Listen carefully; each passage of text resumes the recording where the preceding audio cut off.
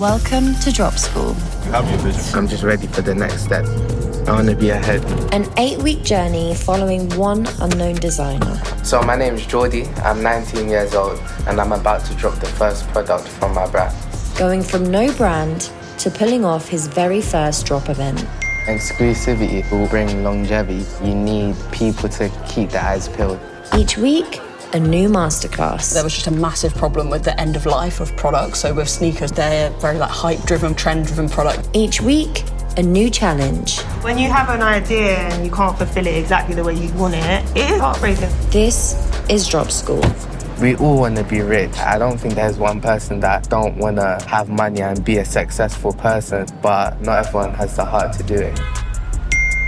Hey Geordie, this is Alizé Demange, your Drop School mentor.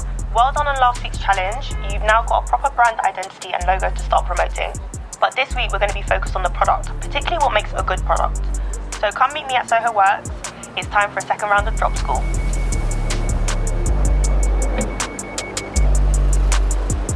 Okay, cool. We're going to jump in the car now and head towards Soho to meet with Alizé and find out some more about this week's focus, the product. Why trousers then? Why trousers? Trousers is, I feel like that's the most important part of your outfit, in my opinion. I feel like trousers is more important than shoes. If you have the coldest trousers, you can wear all black tee, all black shoes. That's the most impactful piece of clothing for me. And I definitely, when I get dressed in the morning, I start with trousers, for sure, and then build everything around it. Yeah. Not socks and pants? Nah, for sure. You do a wide leg boxer. Air out. Yeah. When you want to be stylish in the house. Pockets. Yeah, pockets. Well. You should make it bare functional. Just bare pockets. I want military utility pockets. Imagine in this whole area just popcorn holder. Just in the trousers.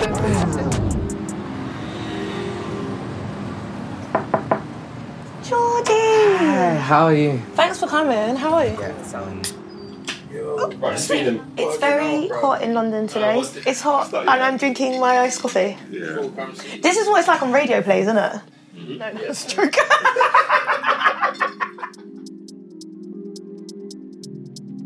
So this week we're going to be focused on what makes a good product, and when I say good I mean innovative, desirable, exclusive. Fashion brands generally generate off buzz, like it's around their name, the unique ability to sell almost anything within the product range. Like think of Supreme. Supreme will make a lighter, a knife. No, not a knife. They do actually make that. They do. Yeah. Anything from an ashtray to a brick. Don't they have like a fire? I thought they had a fire like a extinguisher. I feel like they did. I wouldn't exactly. be surprised. So like, you know how I think it was like the first ep when you were like, maybe I want to make a fridge one day. But I also wanted to do other stuff like make a fridge. How do we get there with the brand? Connections, people who tell me where to manufacture a fridge. It was a rhetorical question, but... Damn, you're like, I wasn't talking to you, by the way. Take the Supreme brick, for example. It was retailing at $30. It's also just a brick. But now, how much is that? Probably 150 racks. I don't know about a brick. How many approvals do you think they had to go through for the brick to like... I don't know how big Supreme is in terms of like how many people... I'd love if it was just like one person. One guy, like, no, we're making bricks now. We're making brick. Everyone's like, yeah. Yeah. Sick. We're going into construction.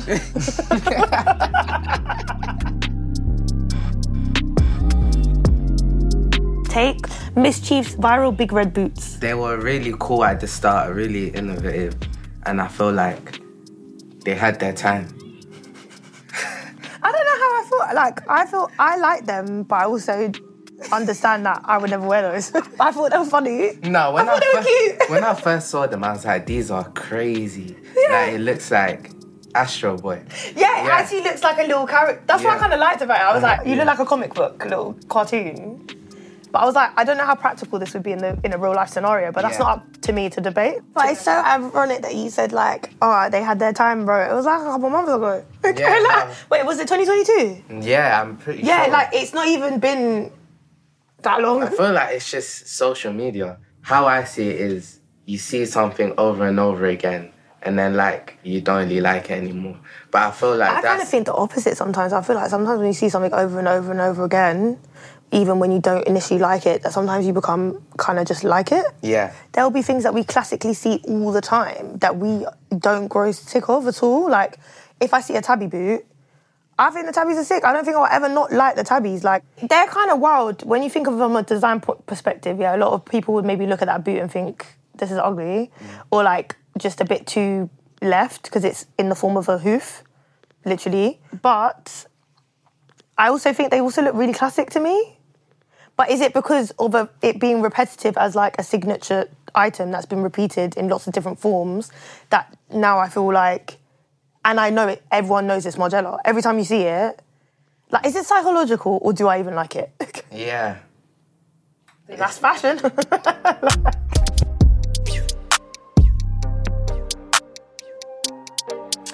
So this week I've set you up with a meeting with London-based artist and designer Helen Kirkham. Her stuff's sick. Like, she purposes loads of dead stock materials and trainers to, like, recreate her own silhouette of trainers. Think patchwork, loads of different vibes. Like, we saw a couple where I could recognise, like, an Air Max 97 bottom or Air Max 1 bottom and a bit of a Jordan. Like, really cool. But also, like, just creating a completely different silhouette out of, like, many different iconic silhouettes that we already know.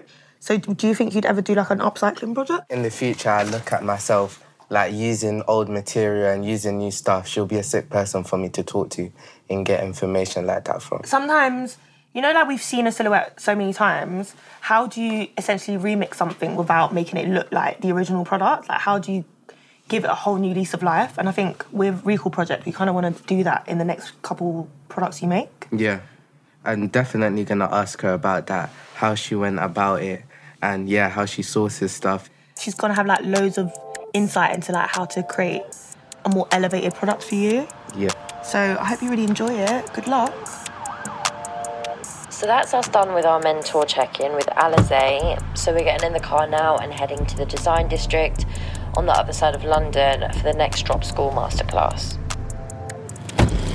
We're here in the London Design District. We're going to meet Helen Kirkham. Give me a description of the area a bit as well. The area is cool, really cool shaped buildings with cool textures on it. Cool black building with triangles on it. Hi, I'm Jordy. Hey, Helen, so nice to meet you. How are you? Yeah, I'm good. How are you doing? I'm fine, thank you. Good. Welcome to the Design District. This place is so sick. It's such a nice space. Yeah, Crazy. It all has its, like, own certain little unique design to it. I think it was all different architects, and then they came together and made this space. So welcome. My studio is literally there, and then this is like a kind of community space, the forum. So I thought we could hang out in here today. I've seen your designs. I think they're really sick. I wanted you to kind of walk me through them and how they get to that point. Yeah. Stuff like that. Where shall we start? Basically, how it started is I realised that there was just a massive problem with, like, the end of life of products. So with sneakers specifically, they're very, like, hype-driven product, trend-driven product. They have, like, a short shelf life. Yeah. So there was so much stuff going to landfill. So I kind of found that source of material, and I thought that's, you know, it's a great raw material. Because of the way that the material is created, each person will have, like, a completely unique shoe. How do you feel about each pair being, like, slightly different? It can cause some challenges, I think, especially when working with shops, because obviously they're used to things being, like, really consistent and everything being the same.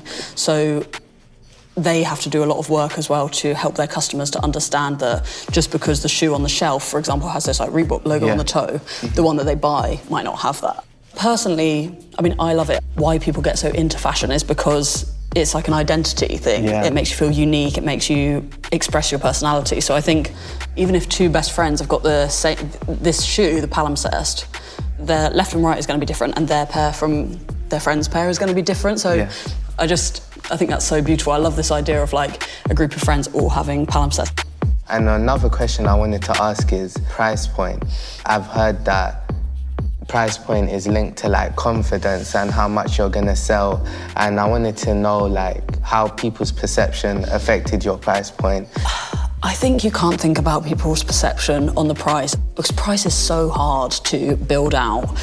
But The way that I managed to do it, to actually like put a product on sale, otherwise I just would have never sold anything, is to just take the emotion out of it. If you think practically about the costs to make the product, then you feel like not that you need to justify your prices to anyone, but if you do have like, you know, our sneakers, they're at a luxury price point, they're £690, like it's not cheap. But I know that price is based in logic. I didn't just pull a number out of thin air. You know, to clean the shoe, collect the shoes clean, deconstruct, reconstruct, make the material, stitch the material before we even send them to the factory. And then, you know, we're working with factories that have a good living wage and have good working conditions. And like, there's so many factors into creating a product that's important for me. And that all influences the price. Try and think more logically about the price rather than emotionally. Then I think it helps you to just be like, well, this is the price. Yeah. Because everything's sort of one of one, and everything has its own sort of situation, how much of a perfectionist are you? It's so hard. I love the process of making, and I think like through making a product, you learn so much, and sometimes you have to just kind of bite the bullet and be like, oh, this is done, even if you don't feel like it's completely done. Once you put a product into the world, like, people can react to it. So the product kind of has to exist in the world for me to be able to improve it. I see this shoe as a continuous journey, and I think it will only evolve.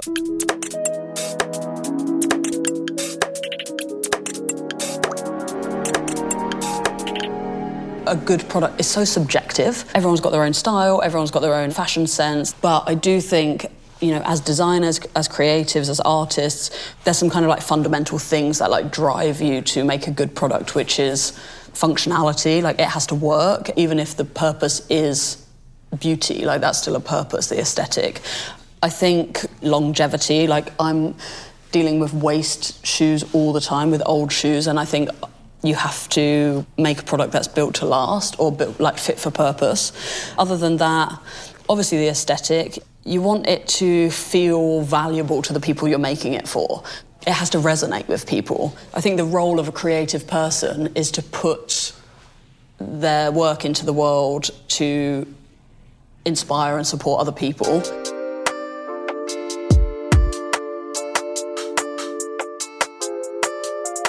2016 I started, so that was when I did an MA in footwear design. It's been an amazing journey, to be honest. So like the first 3 or 4 years I was doing a lot by myself and just kind of get a project, do the, you know, and move like that.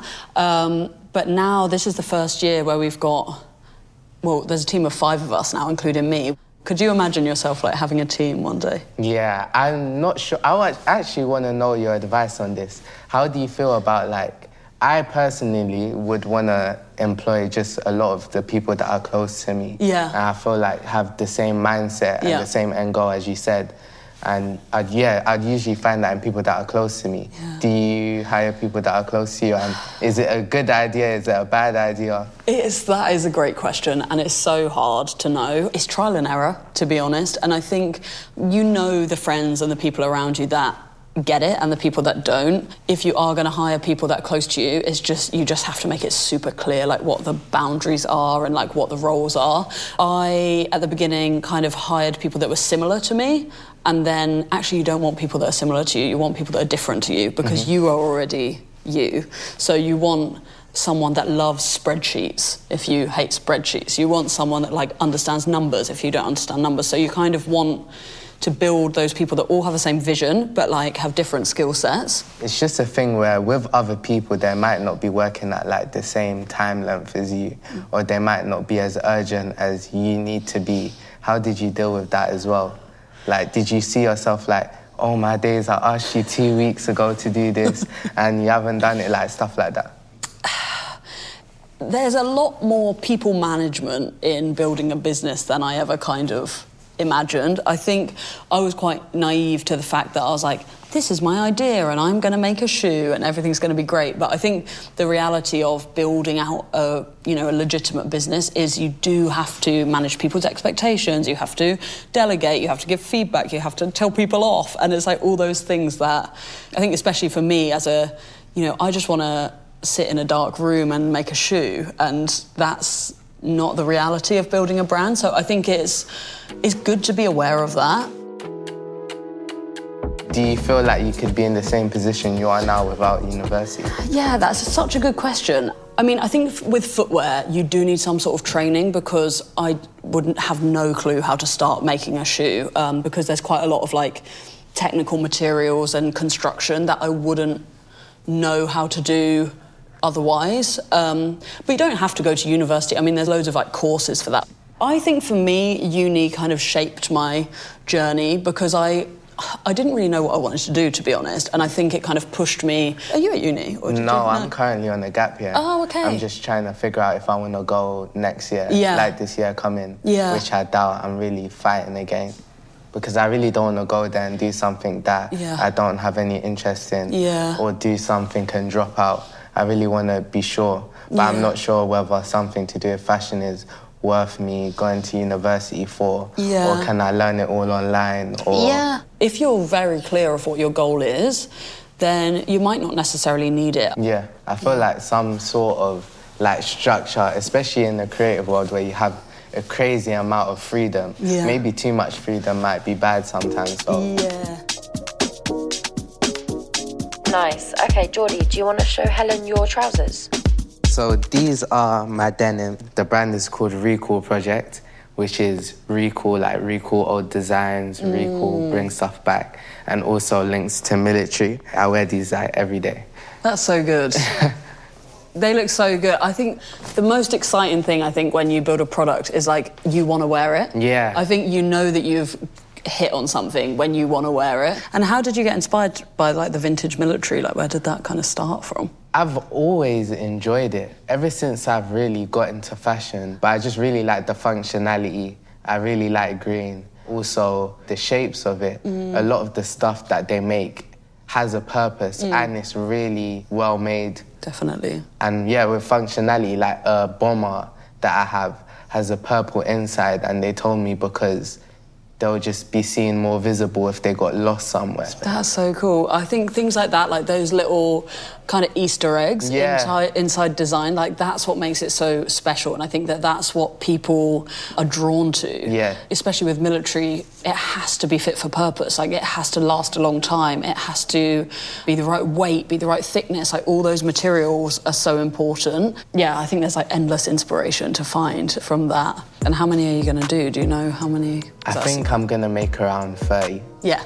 That's a good amount. I think that's a good first drop amount. Yeah. I think keeping it small also helps to create that kind of buzz around the product as well. Yeah, and exclusivity as well. Yeah. It will also bring longevity to the brand because people aren't able to just get it straight away, Definitely. Especially in the starting phases where you need people to keep their eyes on it and keep their eyes peeled. That would be really good for me. Yeah, and also I think like keeping it small, kind of understanding the demand as well will help you with your next collection, know how many to make. So I think you're doing it the right way.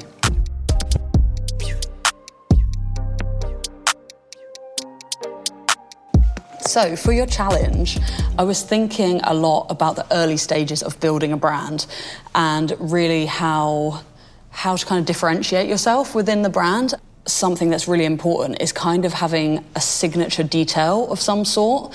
So when you think of like Margiela and they have the 4 stitches, or you think of, I don't know, like Heron Preston always uses orange. Off-White always has like the graphic with the quotations and the X and stuff. So not necessarily like a logo, but what's something that you could incorporate into your trousers that could be your signature that could live through other products. Maybe it's a stitch, maybe it's a colour, like a coloured thread. You know, it could be anything, like an Easter egg for your customers. It's a nice way when you release your first product for you to feel like there's just a little bit of extra kind of Geordie sauce on there that feels like this is my thing. So that's the challenge. Yeah, I'm ready. I'm ready to do it. I'm ready to have my own Geordie signature with my brand. Love that. And yeah, I'll check in with you at the end of the week and see what you've come up with.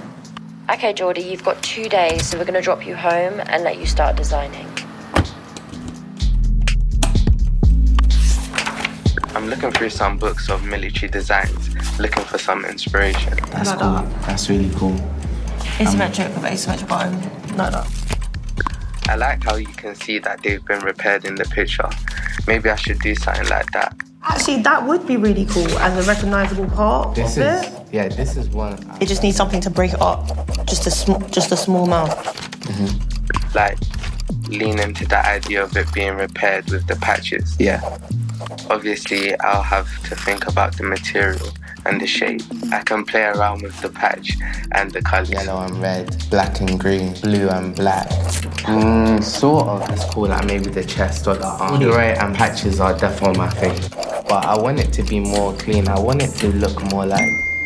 Hey Geordie, how are you? Come meet me at Labrador Grove. Can't wait to hear what you've come up with. Fuck.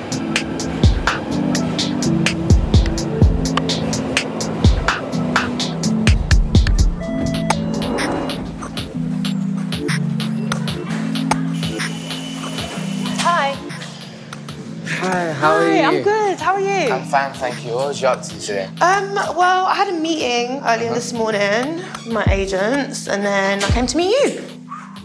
Because you're my priority now. Right, are you cool to send Helen a voice note of what you've been working on? This is the initial concept. It's sort of like military patches. I'm going to have them in different materials. I also really like corduroy. The use of corduroy is something I'm going to use. And I want people to know me for, because I feel like it's a really unique material. I want to see. This is the concept. I feel like in the starting phases, I want to try out some stuff, like maybe have it fully embroidered, maybe have it like I can Velcro and take it off, or even add buttons to each so I can like flip it or take off some. I feel like the variety and also, yeah, the versatility of it. I really like versatility, how I can wear my trousers with a suit jacket, I can wear it with a hoodie. So is that something you want to start including the patch? Yeah, and I feel like in the starting phases, I want to try out some stuff. So Geordie, Helen's got back to us with some feedback. Hey Geordie, I think that looks like a really, really good start.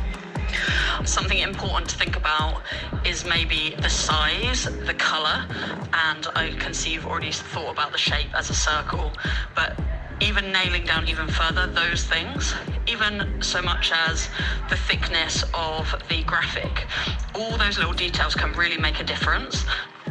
I think patches is a really good idea. It fits perfectly well with your military inspiration and your military theme. It's very adaptive, which works because you can put that on a lot of different garments and in a lot of different positions as well. So congratulations and good luck with your next steps.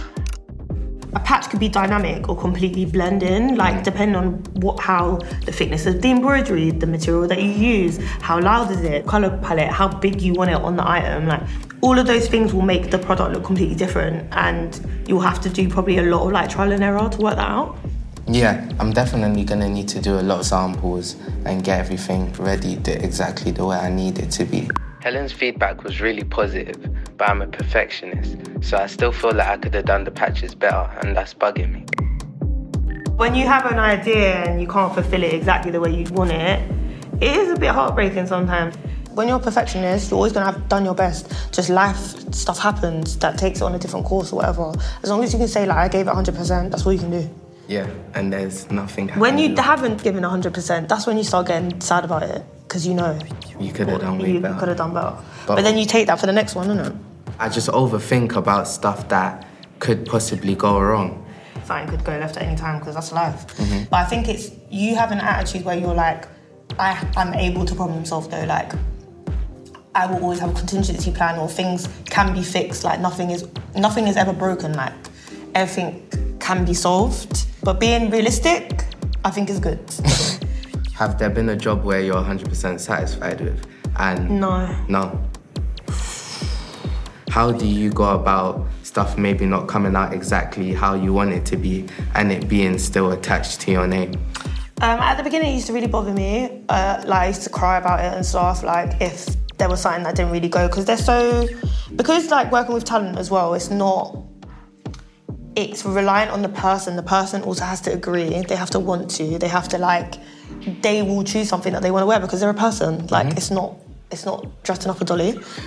And sometimes I didn't always think it was the right thing to do, or but you have to go with it because at the end of the day, client is king, isn't it? Was that a tough thing to swallow? Yeah, it was. I've gotten better with just having a bit more detachment from it. Like, it's not personal. Like, it's not... it's about me, but it's not about me. It's not an attack on my character. It's not a true representation of all my creativity, like one job. They are the client. You do what they say, and everyone's happy. And you know what? I got my check. Next time on Drop School.